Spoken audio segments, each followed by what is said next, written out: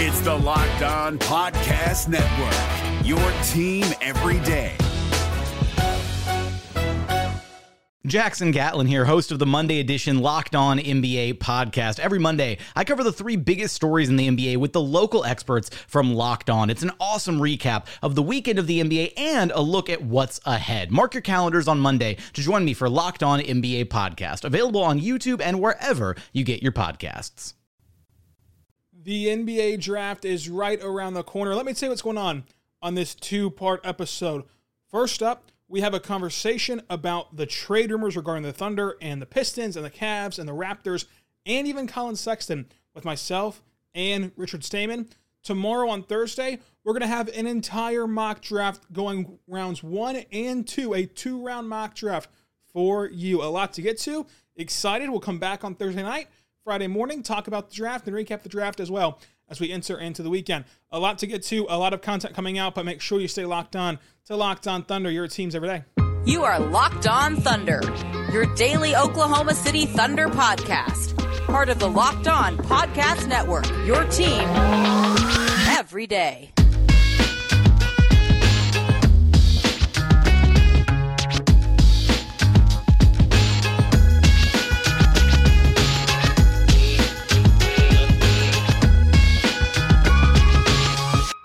Let's get it going on the Locked On Thunder podcast, on the Locked On Podcast Network, your teams every day.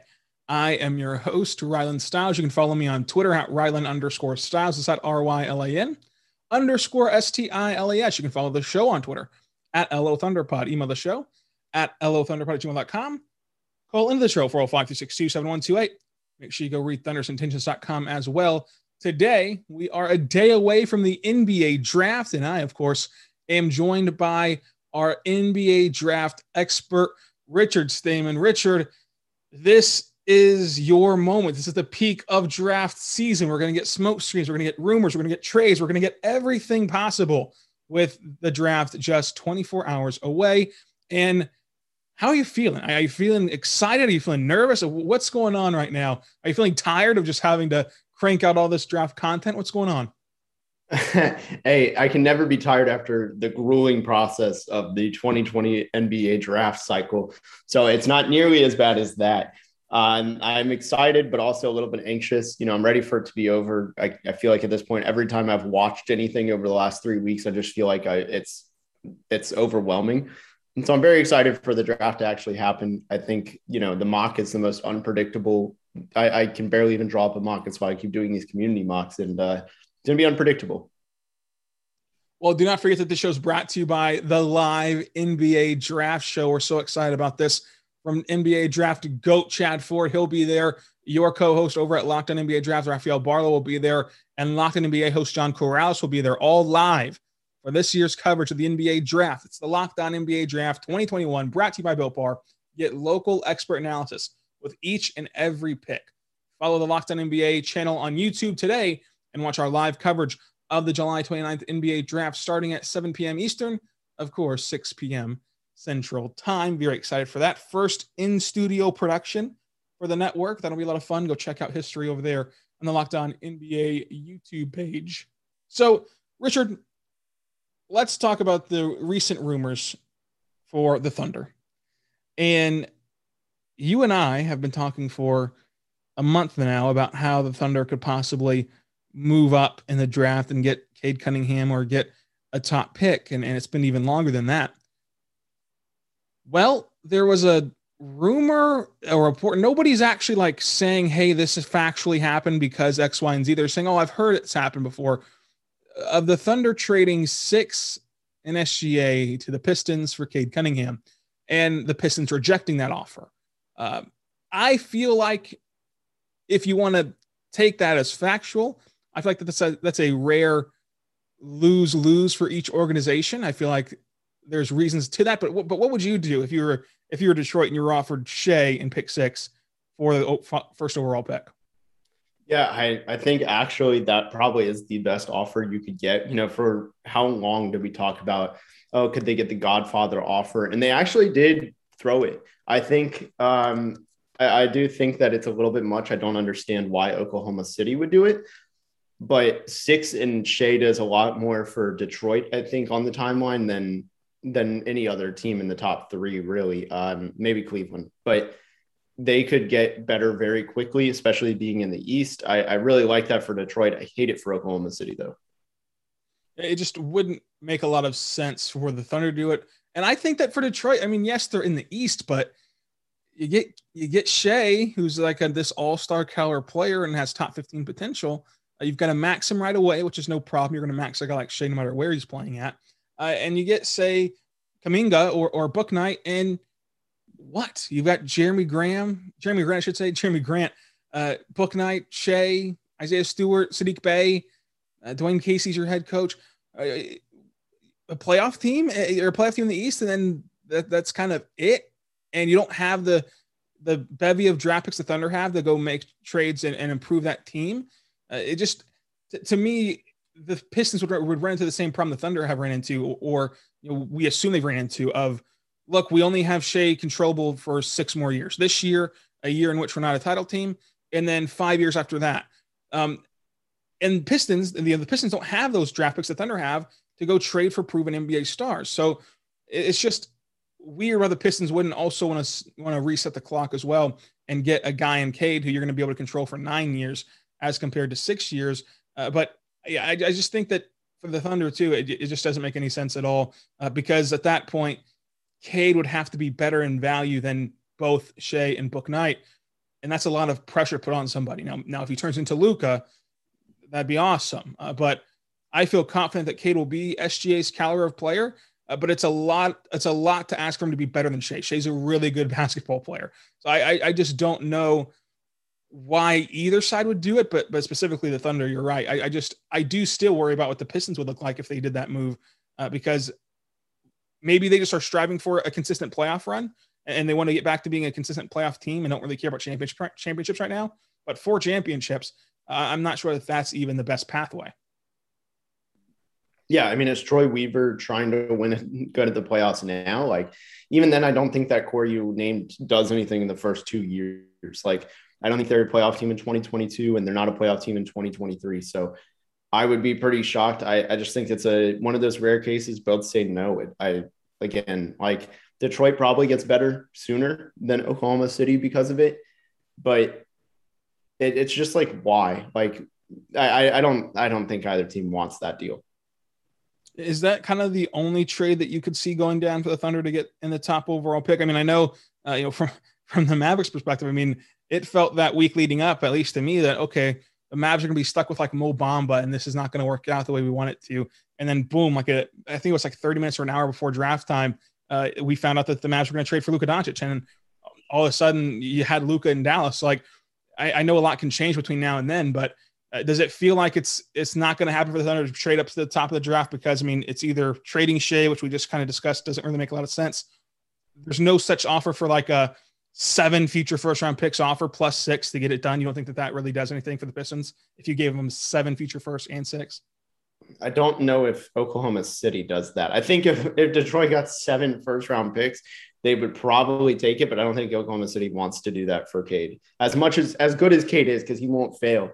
It's just like the market would have to be so dry, and you would have to completely eliminate yourself from any future sweepstakes. Almost not eliminate, but like really reconsider where you stand on potentially Beal, Cat, guys who are expected to be asking out soon, things like that. So I don't know if I would do 7. It's quite the extreme, but I don't know if you're literal in that or not.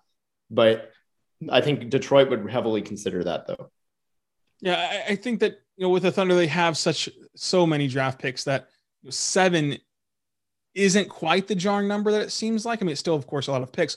Whenever you have 40 picks and you have a ton of first-round picks, and they kind of increase in value, hopefully, as the days go by, and you see how the Clippers do and how the Rockets kind of rebuild their roster and things like that. I think that, of course, 7's the mark that got James Harden. So at that point, you'd be trading away the capital it took to get James Harden. Maybe your cutoff would probably be like closer to 5 or 4 picks for the future. Then having to trade 7. Would you still do it at 4 or 5 if you're the Pistons, or would that be your mark of saying no for the Pistons? Yeah, I don't. I don't see why Detroit would not want Cade. No matter what, I think it's a quality over quantity thing at this point. It's like clearly the guy that you're wanting. I just think Detroit's to say no to everything. It's one of the rare times where it's like, sure, you could get all the assets, but even at 4-5, like, and don't get me wrong, like Jalen Suggs or someone would be great, but like he's not nearly the needle mover for the timeline that Cade Cunningham is. I want to tell you right now about our good friends over at Built Bar. Built Bar is a fantastic protein bar that tastes just like a candy bar. Go to BuiltBar.com, use promo code LOCKED15, get 15% off of your next order. They have amazing flavors like coconut, cherry raspberry, cherry barcia, mint brownie, double chocolate, salted caramel, strawberry, orange, cookies and cream, German chocolate. My favorite flavor is cookies and cream. Try that out today, right now. If you have not tried all the flavors yet, though, order a mixed box. The mixed box gives you 2 of each flavor. You try them all out and then reorder the flavor you love the most. It's a protein bar, but it tastes like a candy bar. Most flavors have 17 grams protein, only 130 calories, only 4 grams of sugar, and only 4 grams of net carbs. It's amazing with flavor. It's all the tastiness with all the healthiness as well. Try it out today. BuiltBar.com. Make sure you order the official protein bar of the U.S. track and field team. BuiltBar.com. Promo code LOCKED15, 15% off of your next order. They're great for pre-workout or post-workout or even as a meal replacement. They're that filling. They're that good. Make sure you try it out right now by going to BuiltBar.com and using promo code LOCKED15, getting 15% off of your next order. The NBA playoffs are right around the corner, and Locked On NBA is here daily to keep you caught up with all the late season drama. Every Monday, Jackson Gatlin rounds up the 3 biggest stories around the league, helping to break down the NBA playoffs. Mark your calendars to listen to Locked On NBA every Monday to be up to date. Locked On NBA, available on YouTube and wherever you get podcasts. Part of the Locked On Podcast Network, your team every day. So then moving off of Detroit, because I think that, you said that they do 7. I think that the Thunder technically can offer 7 and just like go crazy here and pair Shea with Cade Cunningham and live happily ever after. But I don't really see a fit with Houston moving anywhere. Cleveland is kind of interesting. There's a report there from Locked On Cavs yesterday that Cleveland wants a king's ransom. Would you consider 16, 2 future firsts, Baisley as a king's ransom and taking on the Love contract? That's an overpay. I thought you were going to stop at 16 and then say Baisley, because I think 16 and Baisley might do it. Maybe a future first too. And taking on the Love contract. Yeah. I would say if you throw in the Love contract, you don't take on a future first. You don't throw in the future first. But if you do not take that on, you might have to throw in the future first. So depending on how it goes, that first round pick swings. And so it's an overpay. Would you consider it an overpay because of Mobley? Like, you don't think that Mobley's going to be that? Like, how do you feel about Evan Mobley in the sense of doing what you have to do to get him? It seems like the Thunder are very much enamored with him. There's been a lot of talk surrounding them recently about how much they love Evan Mobley. Whenever they talk about the Thunder trading up, all the Woj and Lowe and all them, they talk about how it's for Evan Mobley or Cade Cunningham. And then recently we heard about Jalen Green, but those two have been the most prevalent players that are, of course, rumored for the Thunder being enamored with to try to trade up for him.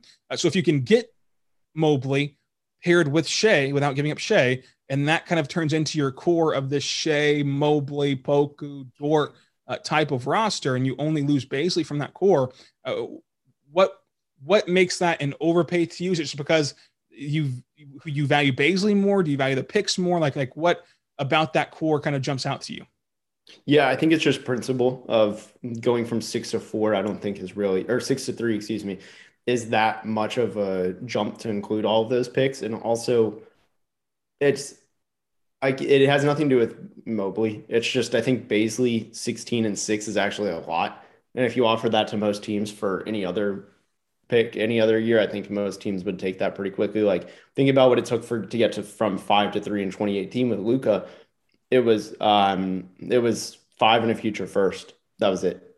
So I think 6, 16 and Baisley, not only does it clear up a lot of space for both Poku and Mobley to thrive, it also is just the sweet spot, I think, for both teams. That's interesting. And then if the Cavs don't want the extra rookie this year in 16, maybe you do keep 16. So then you get 3. The Thunder would have 3, 16, and 18 this draft, but then they have to give up a future first if the Cavs wouldn't want 16 for some reason in this draft. I think that they should, but if they wouldn't want 16, that's also a possibility. The Thunder do have that flexibility. But staying on Mobley real quick, because it does seem like he's the target for the Thunder, at least from like what ESPN and them are saying. What does Shea and Mobley do for the future of this team? What can they become as a duo? And kind of like how long will it take in your estimation as somebody who's watched Mobley for over a year now and who has really studied him thoroughly? In your estimation, with how good Shea is right now, the path that Poku's on, and then you have Lou Dort already kind of solidifies what he's going to be as he's improved his three-point shooting a ton last year and was even better from 3 in the corner, an area which he'll shoot more of as this roster gets flushed out. How long would it take that core to you to get kind of solidified in terms of being developed enough to go add stars to it and go make a push? Yeah, I think Mobley's going to have a pretty immediate impact. It's more for him. It's like, when does he make the jump from good to great as a player? Because that's really the skill for him, because I don't see any way he really, and God, this is going to burn me if this gets played back and he busts, but I see it a very hard way for him to fail. Like, he doesn't have a major bustable trait outside of maybe the frame. But the jump shooting is something I fully expect to develop, and the playmaking seems like it's there, and creation for himself. I think that core could be in the playoffs within, or playoff hunt, I should say, pretty quickly. I'd say by the next 2 years, I would expect like 2023, I would say like this team needs to should be in the hunt. Not necessarily above a 10 seed or 9 seed if the play-in tournament's still a thing, but like that's in the hunt. If you're 11 or so, and it should be close because it's the West. There's no projection right now that shows any other way for the future just based on the course of the West teams. I think a Mobley, Poku, Shea, anyone else you want to throw into there, that gets there pretty quick. Like, you already have Shea as a very good player. Poku is going to make the jump. His is a matter of when also. It's for these guys, you have 2 guys who it's a matter of when, not if. That, for me, I'm going quicker rather than later on that. Yeah, that's fascinating to me. I think that it'll be a delicate balance of not trying to do it too soon, not trying to do it too late. For the immediate future for this upcoming season, if this were to happen, we talked before the lottery, before we knew what the Thunder were going to pick, and we knew that they got kind of messed over from the lottery's perspective. We talked about how if you do have lottery luck and you land a Cade or a Green or a Mobley, you kind of just let this year play out and see how they do. And you don't necessarily tank. Now, of course, their pick is lottery protected, so they are not going to make the playoffs necessarily. But would you, going into this year, let's say that you do trade Baisley, so your Baisley's no longer part of the score. You do trade pick 6, obviously, because you get Evan Mobley, and you trade a future first. Would you, at that point, still let the team play out the way that it does, because they're so young that they're not going to win a ton of games? They're going to keep their pick. It'll be lottery protected, and they're going to be in the lottery, somewhere in the lottery. Or would you still gun for tanking and try to increase your odds the very, very best and try to add one more young piece of the score before you push in for a trade? That's tough. Honestly, it's hard because you look at that 2023 draft, and man, it is hard to say like, hey, don't tank for that when you have Victor Wemby. I'm just gonna go with that because I've honestly forgotten how to say his name. I think that next year, I think the next 2 years, it's really go out and see what we get. And more off of next year, you kind of build from there and go, hey, like, we're clearly a trade away from getting good. Or you say, all right, clearly this isn't it. We need to tank one more year. But I mean, like, tanking for this long is pretty dangerous. We saw the process got accelerated because they were tanking too long. Obviously some special circumstances there, but I think it's a tough situation. I would say just ride it out and play off of what you see. I don't think that next year even they need to be intentionally losing games anymore, like pulling guys early and things like that. If they get Evan Mobley, if they are left with just Buck Knight, where would that kind of change for you a bit of just like, okay, now we have to push for getting the highest odds possible to try to get a star next to Shea? No, honestly, because I think actually Book Knight brings a pretty special skill, and being outside of that top four, because I think any one of those top four players pushes you towards that playoff status, assuming that, one of them doesn't bust. But I think with Book Knight, he brings a pretty special skill in being able to be very quickly in his career a high volume scorer with at least decent efficiency. And I think that actually elevates winning teams quite a bit. So I actually don't think Book Knight really moves back the timeline a ton. Today's episode is also brought to you by rockauto.com. Rockauto.com is an amazing auto part website you can go check out, because there's no reason for you to go to auto part stores anymore. Because what you should be doing is going to rockauto.com and finding all the parts your car will ever need. Everything that your car needs is at rockauto.com. And you save money by going to rockauto.com. Let me tell you something right now. You make sure to go there. And what I'm telling you is the most important part is their easy to navigate website, because I know nothing about cars.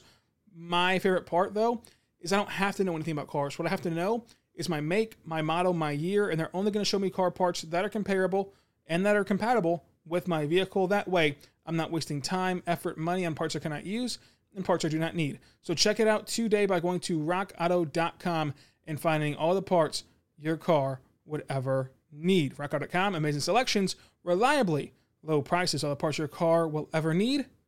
Rockauto.com, tell them Locked On sent you. And the how did you hear about a box?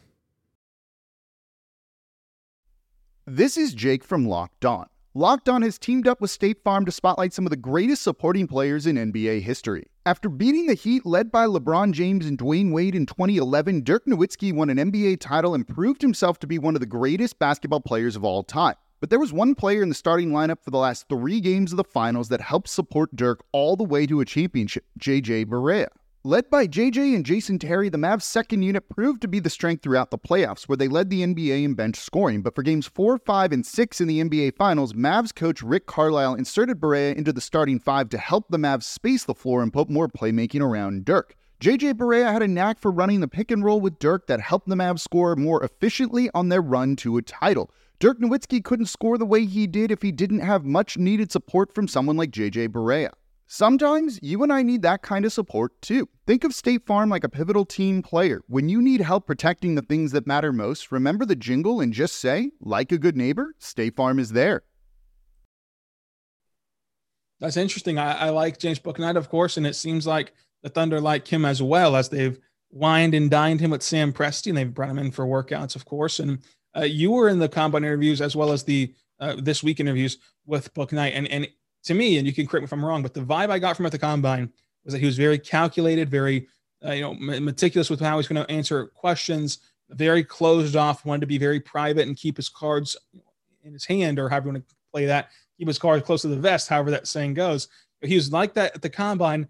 And then this week, he let it all hang out. He was giving us very great answers, very detailed explanations of everything that's happened to him in this process, including a great story about returning back to Brooklyn and meeting those children. The tone was a lot different with Bouknight. It seems like he had solidified himself as going, okay, I'm going to go somewhere within the top 10, either to Orlando or to the Thunder or to the Warriors. I'm going to go somewhere in this top 10. I'm going to tell them everything that I've got.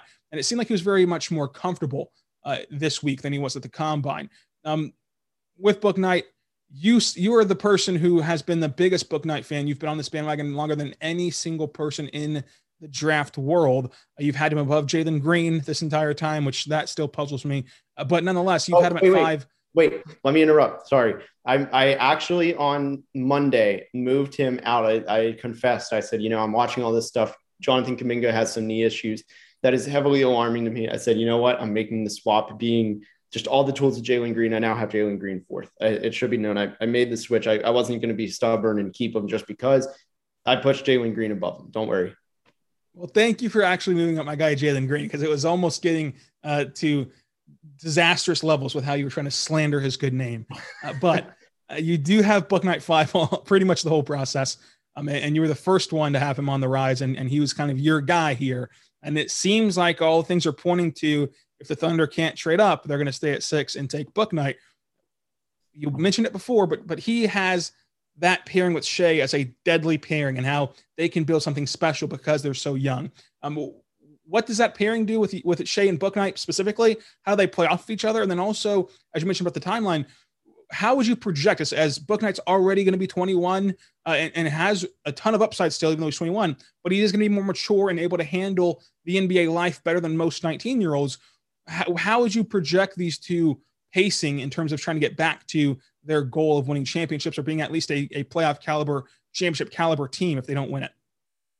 Yeah, I mean, first of all, they play off each other perfectly. You know, the ISO scorer, who I do think Bouknight uses his scoring to create for others a lot in a unique way to create. He's not really going to look for I don't know if he's necessarily pass first, but he's also not really score first, and he knows how his scoring gravity can kind of create for others. I posted a tweet about this, but where he goes out on the drive, the second the other guy comes to help him and double him, he immediately finds the open shooter. And I don't remember if the guy made it or not, but he was still the second highest assist getter at UConn per game, which at only 1.8, I think says a lot about that system. I think he'll be a decent playmaker, but having that player who can take off the load of Shea really helps elevate that offense a lot.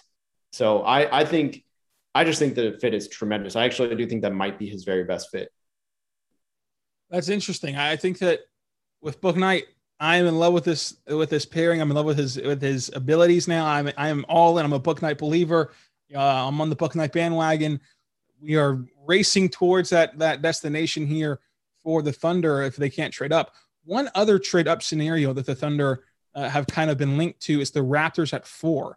And I struggle to find a kind of trade for this to happen, because to me, number one, it is contingent upon the Magic not taking Scotty Barnes. I think that the only reason the Raptors would trade down is because they like Scotty Barnes more. And so they'd want to draft Scotty Barnes, but not at 4. Same thing with the Hawks and the Mavs, where the Hawks wanted Trae Young, but not at 3 or wherever the Hawks were. So they wanted to trade down and pick up an asset. So to me, the trade would have to be only the Thunder giving up 6 in either a future pick or 16, one or the other, and getting back pick 4, and the Thunder get Suggs and the Raptors get Barnes, but of course the Magic can throw a wrench into that by taking Barnes himself. Would that be enough to move up to you? Would you give anything more? Would you give less than that? How would you kind of maneuver a trade up with the Raptors? Yeah, I mean, I don't think that price is very high. You could do so many things. I mean, you could do 6 and Baisley. You could probably do 6, 16, and 6 and 16 might even do it. Maybe a future first or something instead of 16, one way or another. The moving up to 4 is pretty easy. I actually don't really see, how do I word this? Because I actually have, say it's Jalen Suggs, right? Like, he's the most likely to go number 4. Mm-hmm. Say that Jalen Suggs is the guy you're going for. The safeness is a different level, but like James Bouknight versus Suggs, I don't know. Is that really worth trading up for and punting some assets? I don't know. I think you can use it more wisely. Unless Toronto is that desperate, don't do it. I would say stay pat at 6 and, hope Bouknight or even Kuminga, depending on where they stand on him, is the guy.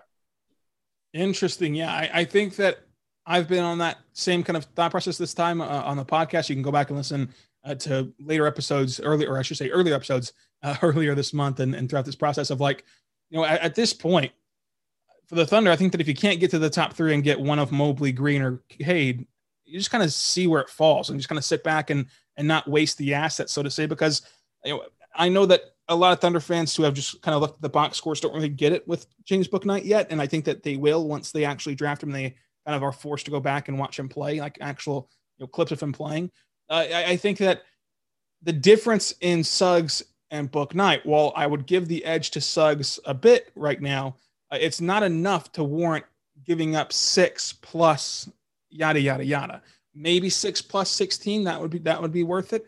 But if you're having to throw in 6, Baisley, a pick still, if you're having to throw that stuff in there, there's not really a reason to do it. And I think that with the Raptors, that's kind of what their asking price would be, because they're comfortable being the outlier team. Like, they're comfortable taking a reach at 4. They don't really care about perception. So if they're going to trade down, they'd rather kind of hold you over the barrel. And I don't think that the Thunder should play ball that way. And we mentioned the Cavs with the King ransom. If you could just hand pick one of those trades, right? If you could just say, okay, you know what? I've either traded 7 future first round picks for Cade, because you said that was something that you could do for the Pistons and not go up Shea. So 7 picks for Cade Cunningham, 7 picks for Cade Cunningham. I pay the same price for Cade that the Nets paid for Brooklyn, or I can give Houston all their stuff back plus 2 first-round picks to get Jalen Green, or I can give 16, a future pick Baisley and take on Love and get Evan Mobley. Which prospect would you be first in line to do if you're the Thunder and your goal is to win championships? Man, that is tough. I think if you're going for the balance of assets surrendered plus return, I would just say go for Cleveland. And Cleveland, it seems like, for whatever weird reason, doesn't want to be at 3. So I would say go for them. That's interesting that you have kind of gotten that feel regarding Cleveland because, as I've mentioned, ESPN is linking the Thunder heavily to Evan Mobley. And Sam Preston, when we target somebody, he kind of gets his guy. Is there a pathway where the Thunder can trade for Evan Mobley and not do Baisley? So like they would do 6, 16, a future first, and maybe 2 future firsts plus take on Love. Would that still get it done, or would it need that sweetener of Baisley? I mean, yeah, it wouldn't hurt to have an immediate impact player because if Cleveland's trying to trade out of the top, I would think that they want at least some element of winning, and especially if they're trying to get off of Kevin Love's contract, that would be the big tell if they're trying to win or not, because if they are, like, there's no way that they would be trying, like, you don't try and lose when you have that, when you're trying to get rid of his contract. Those two things really don't coexist. So I think if you get, it all depends on that. Like, and if they want to get into win now mode, they take Baisley. So it all depends on their mindset. And there's no way that this Rockets thing's a smokescreen, right? Like they've promised Jalen Green. It's going to be Green. The draft starts at 3. It's going to be Cade Green. I mean, I think, yeah, Jalen Green at this point should be a lock for number 2. And how do you feel about that as somebody who's not a Green believer the way that I am? Well, okay. Hold on. He's still like, I love Jalen Green. I like all the other guys in front of him more. So this is almost as bad as the Evan Mobley beat Kevin Durant. But hey, listen, we are very close to the Thunder prioritizing Evan Mobley. It's been out there. They love Evan Mobley. We're very close to that Photoshop that I have saved for over 2 months now of Evan Mobley in a Kevin Durant jersey with you sitting next to him. So I'm excited. Hey, that day is gonna haunt me. But no, I think Jalen Green is a lock for 2, and then no matter who is picking at 3, I would say Evan Mobley. There's a chance like that actually it's not whoever, but I know if Cleveland is picking, it is not Jalen Suggs. That is very, very interesting. I cannot wait to see what happens. Final predictions for draft night. What, at the end of the day, do you think that the Thunder do? I don't think that they trade backwards from 6. I think they're going to either stay at 6 or move forward with the 6th overall pick. So do you think that they just stay at 6 and take Bouknight? Do you think they stay there and take Kuminga? Do you think that they trade up for Mobley or Green or Suggs or Cade? What is your gut feeling right now about the Thunder as somebody who's done all the draft prep work possible right as we sit today, just a little tiny smudge over 24 hours away from draft night? What are you feeling? So I'm going to say almost none of the above. They stay at 6. I think that, but I'm going to just do a quick prediction on the picks. I think they package 16, 18, and 1 of 34 or 36 to move up probably towards 10 into the lottery, one way or another into the lottery. And then they sell off 55. That's my draft night prediction for Oklahoma City. Interesting. So, but at 6, you think they're going to take Bouknight still because of all the links to them? Right. My bad. Yes. I think it's either Bouknight or Scotty Barnes. I think it really just depends on what Orlando does. If Scotty Barnes goes to Orlando, it's far and away Bouknight, and vice versa. I'm telling you, I am rooting so hard for the Magic to take Scotty Barnes because I need you to talk me into Scotty Barnes because goodness gracious, like Thunder fans did a full 180 on him after the lottery night, thinking that he'd be the only option at 6. But here's a guy that can't shoot. I'm not sure that he'll ever progress to be a shooter. The numbers don't indicate that he will, but of course that's not exactly an exact science. And here's a guy that on the offensive end, the only way he can impact the ball is by handling the ball and distributing the ball and being a playmaker with the ball in his hands. But yet we have a franchise superstar in SGA who wants to be a point guard, has publicly said he wants to be a point guard, and you do not want to disrupt what he wants and you want him to be the point guard for you. It just doesn't seem like that great of a fit. Yeah. So I guess my sales pitch would be, if you look at Oklahoma City's just production, because I don't think this actually matches the eye test yet, their team defense isn't that bad. And Scotty Barnes really turns that into a pretty high level defense rather soon, I think, because they were they're actually like pretty average defending the pick and roll, which I think is probably the most important defensive play to defend. You know, jump shots will go in whether or not you're being contested. I think that's almost luck at some point.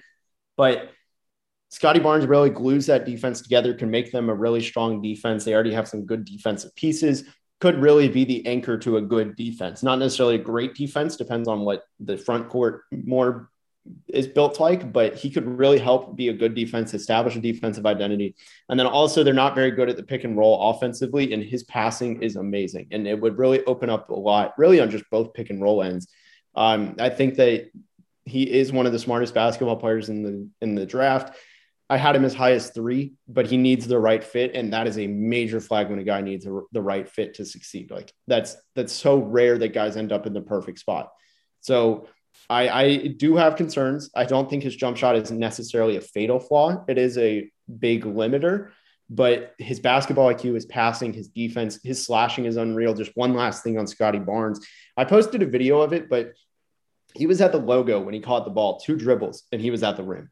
It was very Giannis-esque, his strides, the length that he takes in every single dribble. He forces his way to the rim, and that's almost why packing the paint doesn't quite work against him, and he has pretty good touch. And as he gets stronger, I think it'll only help him. So he's not a Giannis player. Don't even think about it, Rylan. Just not. I know you're already getting all the Photoshops ready, but no, he's one of the very few players in the league who has the long strides that can get to the rim at ease. And I think that's actually going to be his offensive calling card outside of passing. Interesting stuff there for Scotty Barnes. I mean, if I was Sam Presti, and I'm not as smart as him, so whatever he decides is better than what I decide. But if I was Sam Presti, I'd still take James Bouknight, even if Scotty Barnes was on the board. Would you do the same, or would you take Barnes? I take Bouknight. Interesting there. I love whenever you agree with me. It makes me feel smart. So, one last final thing about the Thunder roster before we get into our mock draft. Shai.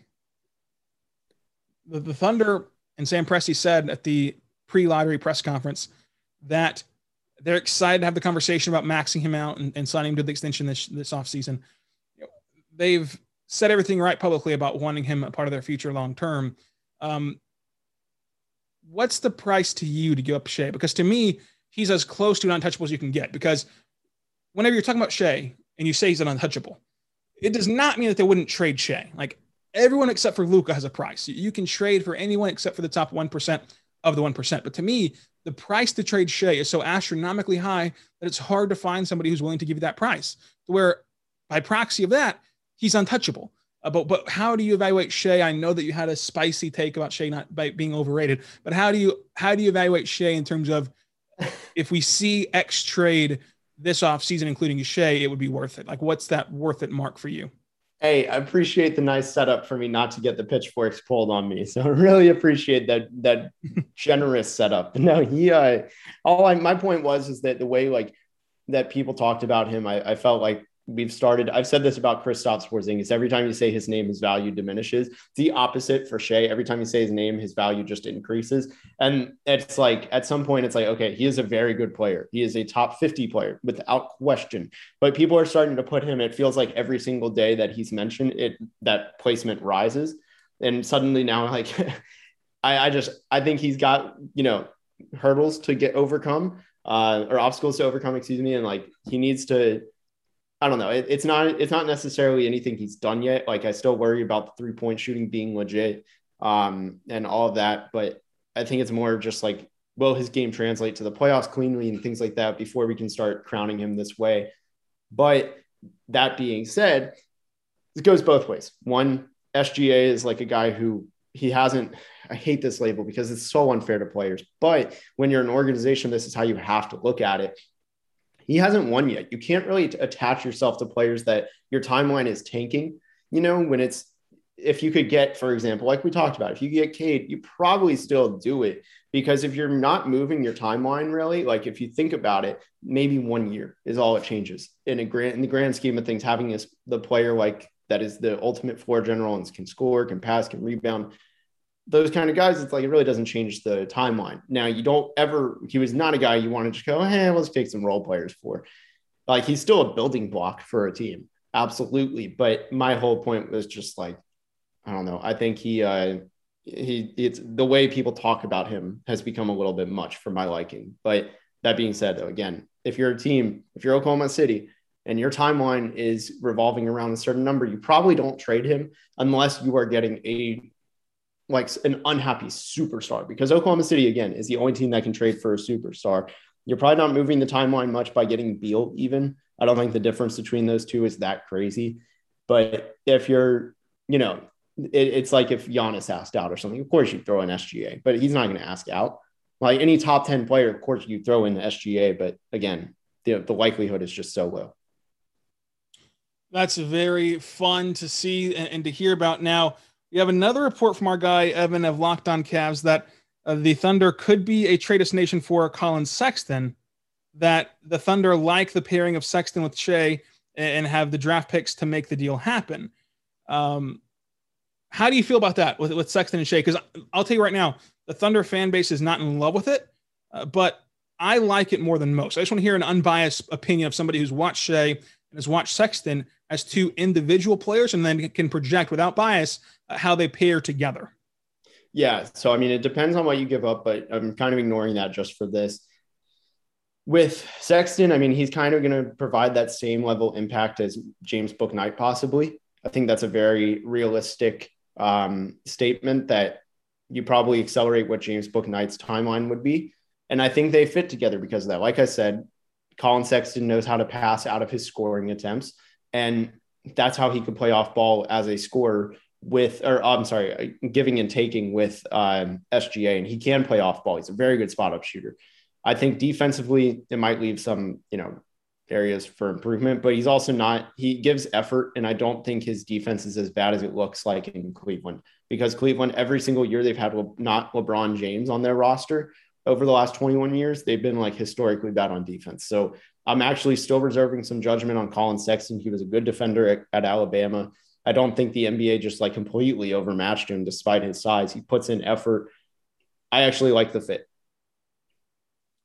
Now, what's the price for you, though? Because it says that the Thunder have the draft picks to do so. Did not mention that they'd give up, of course, any players. Of course, not Shea, because the idea is that they like the pairing of Shea and Sexton. So for you, what's the price for each side? So for the Cavs, what do they need to say yes? And for the Thunder, what do they need to say yes? Because when you're looking at this trade, would Sexton be worth 6? At that point, would you rather have Bouknight? Because you have to remember, you're trading for Sexton. You have to sign him this season too. So now you're signing both Shea and Sexton to new contracts. So would it be worth giving up 6, a player who which you'd be drafting and who you would reset their timeline? You'd reset their timeline of being paid. They're not going to be paid for 4 or 5 years now at that point. Or would you trade future picks? Like what kind of is the framework just roughly in your head? This literally broke while we're recording. So if this is kind of flawed, don't blame Richard. This is going to be thrown on him completely. So what's kind of the rough framework in your head for each side kind of saying yes to it? Yeah, I mean, I really don't think 6 is involved at all because, like you said, you're dumping us. It's almost like a salary dump, but not like a true salary dump. It's literally like, hey, will you take this money? And it's like that we have to pay. And because, yeah, you have to pay Collin Sexton probably almost $20 million, give or take. And that isn't going to you're not going to get the 6th pick. I think you could do 16, 18 future pick or 16, 18 Baisley, because I do think, and I know that sounds like a lot, but Collin Sexton's a really good player, and I think that could actually elevate that timeline a lot. I think Baisley would 100% go. He would be the player involved. You could argue Maledon maybe if you don't want to give up all the picks, but 16, 18, and I'd say either or maybe both, but that seems like a lot. Both seems like a lot. I would say 16, 18 and Baisley, or 16 and Baisley, 18 and Baisley, something like that might do it. I like that a lot. I like 16, 18, and Baisley seems fair to me because at that point, you get Shea, you get Sexton, and you can either take Kuminga, who can kind of feel that Baisley role, or just double down, triple down, take Bouknight, have a fun offense for once. You had a historically bad offense last year. Just go all in on the offense and say, screw it. Because Bouknight grades out on synergy as a good defender. Mark has done a phenomenal job of progressing players defensively. If he can get even a little bit better than a good defender, that elevates Bouknight to a good two-way player. And you could have a fun team if you just still take Bouknight at 6 and take Sexton right there. Now, my question here is, would it be more beneficial to the Cavs to, and you can address the Bouknight thing as well if you want to, but would it more be beneficial to the Cavs to do two separate trades? Let's say the Thunder still want Evan Mobley. They still want pick 6. Two separate trades of like, okay, here's the first one where you get Sexton. Now let's work on the second one where we get Mobley at pick 3. Or combined everything. So the trade includes Sexton, and includes Love, and includes Mobley, and the Thunder have to kind of work around that. Yeah, I actually think you brought up a good point. I forgot about Kevin Love again, just 10 minutes later. But I think you could combine it all, make it a 3-team trade. And if Kevin Love's in it, you don't include both 16 and 18. I think you move 18 to wherever. I don't know. I think if Kevin Love, that changes all of it, depending on if 18 or 16, whichever one gets involved. But I do like the idea of all of that. That trade actually seems like a dream for Oklahoma City than Cleveland. But because I also think Cleveland should keep Sexton. So that's my stance on it. So would you do this for the Thunder, just agreeing that they're not going to go up 6? Yep. You do it with like anything but 6 of like, you said 16, 18, Baisley, would that be considered an A+ for you with the Thunder, an A for the Thunder, a B for the Thunder? Like, what's the passing grade? So we know that they're going to be passing. What's the passing grade on this potential deal? I mean, it's anywhere from a B+ to an A, depending on, it all depends on what Baisley looks like next year. That's going to be what determines that. I think you can afford to move on from building block Baisley, excuse my language. And I think that could be, that's the swing factor is how good he ends up being. And then before we get to this mock draft, I appreciate all of your time. We've just had so much to talk about here. Before we get to this mock draft, would it be silly to take Bouknight still? Like, even if you had Shea and Sexton, like, am I crazy for like thinking that that's a good idea? Like, what do you feel about the pick at 6 now? Let's say that they can't get Mobley and the Cavs want to stay at 3. Because at that point, why would the Cavs trade Mobley and Sexton, and kind of just reset everything that they've been trying to build here in Cleveland? So let's assume that they can't get 3 at Mobley. So would it be crazy to take Bouknight still? Or would you go with the kind of off the beaten path of Kuminga? Like, where would you go now at 6? Does that change anything for you in the evaluation process? I find it hard to see Collin Sexton and James Bouknight coexisting, especially if you're trying to keep both long-term. That is a weird fit. Now, however, you could try and make, the Thunder had James Harden as 6th man for a while. So you couldn't have, and don't even think about making that a comparison to James Bouknight. But you could put James Bouknight in the same role as that bona fide 6th man, and maybe it works, but I think you would rather swing at something that doesn't overlap, right? Like on taking 2 of the same player. I would say try and get Kuminga, or, if you really want to reach and take a player who fits everything, Moses Moody, someone like that. Well, so when this trade goes down, how would you factor in Kuminga? Because it seems like Kuminga would kind of be the logical fit, assuming that the Magic take Barnes. It seems like Kuminga would be the logical fit at 6 if they can't make it a blockbuster trade and go get Mobley too. With Kuminga, how far away is that timeline to you? Like, in your best estimation, I know that progression is not linear and that it's just not an exact science, and it's impossible to predict everything. But to you, how many years would you say that you need to give Mobley? Not Mobley, Kuminga. And we've played this game with Poku too, and Poku needed 1 G League bubble season to become a competent NBA player. So, like, how long, in just your best estimation, would it take for Kuminga? I think you give him 2 years before you want to see him becoming a positive player, because he has that extra jump being in the G League. He should have some more experience than a normal rookie. I would say by his 3rd season, he should start being a positive player. That's the expectation. If he's not, sound the alarms. So you would then sign Sexton and Shea this year. That gives a 5-year extension to Shea. I'm not sure what the extension looks like for Sexton because of the CBA and him getting traded and not being on the same team. So I'm not sure what that changes for Sexton's CBA extension. But let's just assume that they get 5-year extension for each of them, Shea and Sexton. So they got 5 more years after this one. We're going to be probably still struggling a little bit to win games this year. In year 3 of that extension, you would expect Poku, Kuminga to be hitting on all cylinders, and they'd be paired with Shea and Sexton, who I think that Sexton, who did progress this year in Cleveland, and you can correct me if I'm wrong on that, but from where I sit and from watching Sexton film, he's progressed this year in Cleveland. You put him now in a much better developmental staff with much better developmental coaches and a much better organization that has no drama, that has no outside noise. And it's comfortable to assume he'll make at least one more progression with the Thunder. How good can that team be? Would this be a core that you could foresee eventually being a championship level core? Yeah, I mean, it has the upside to be that championship level core, especially because Oklahoma City is now one of the best development programs in the NBA. It's like Toronto. I mean, yeah, it's them in Toronto. Now that I think about it, there's a very realistic chance. Obviously, guys will miss, but I think that the upside with this roster, when you combine it with the assets, 100%. And when you throw in Collin Sexton or someone like that, the chances only get better. And to me, there's no real concern. If the Thunder love the pairing of Shea and Sexton, they project that to be their pairing that they want.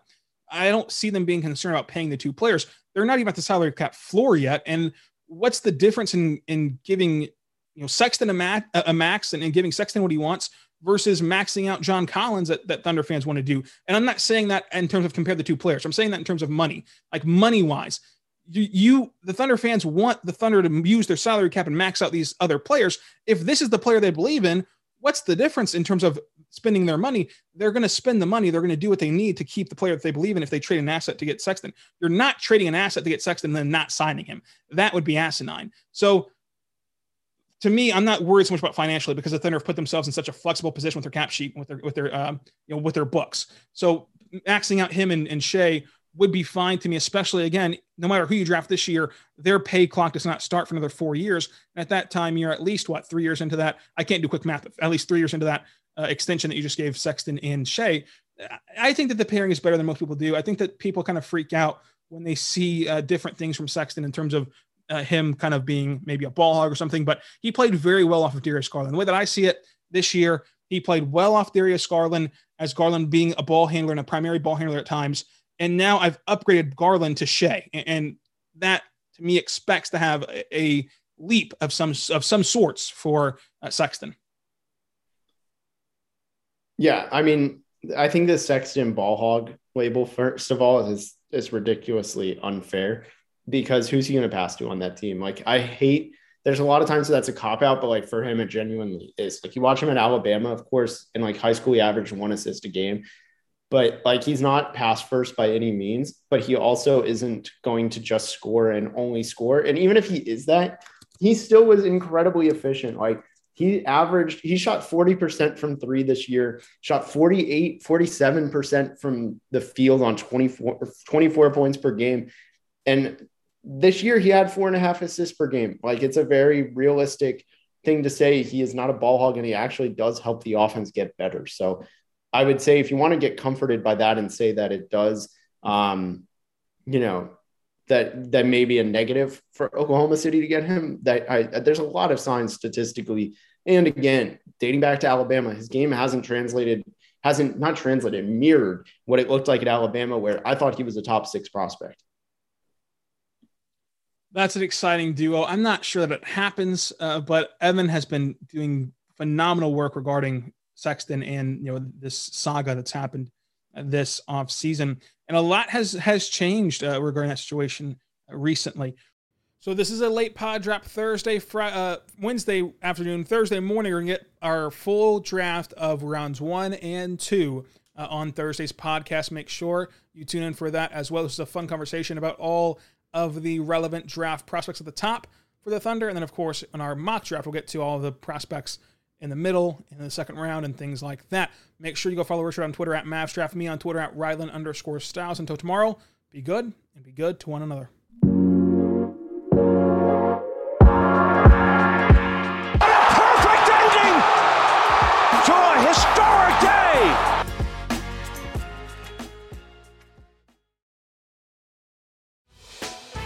Hey, Prime members, you can listen to this Locked On podcast ad-free on Amazon Music. Download the Amazon Music app today.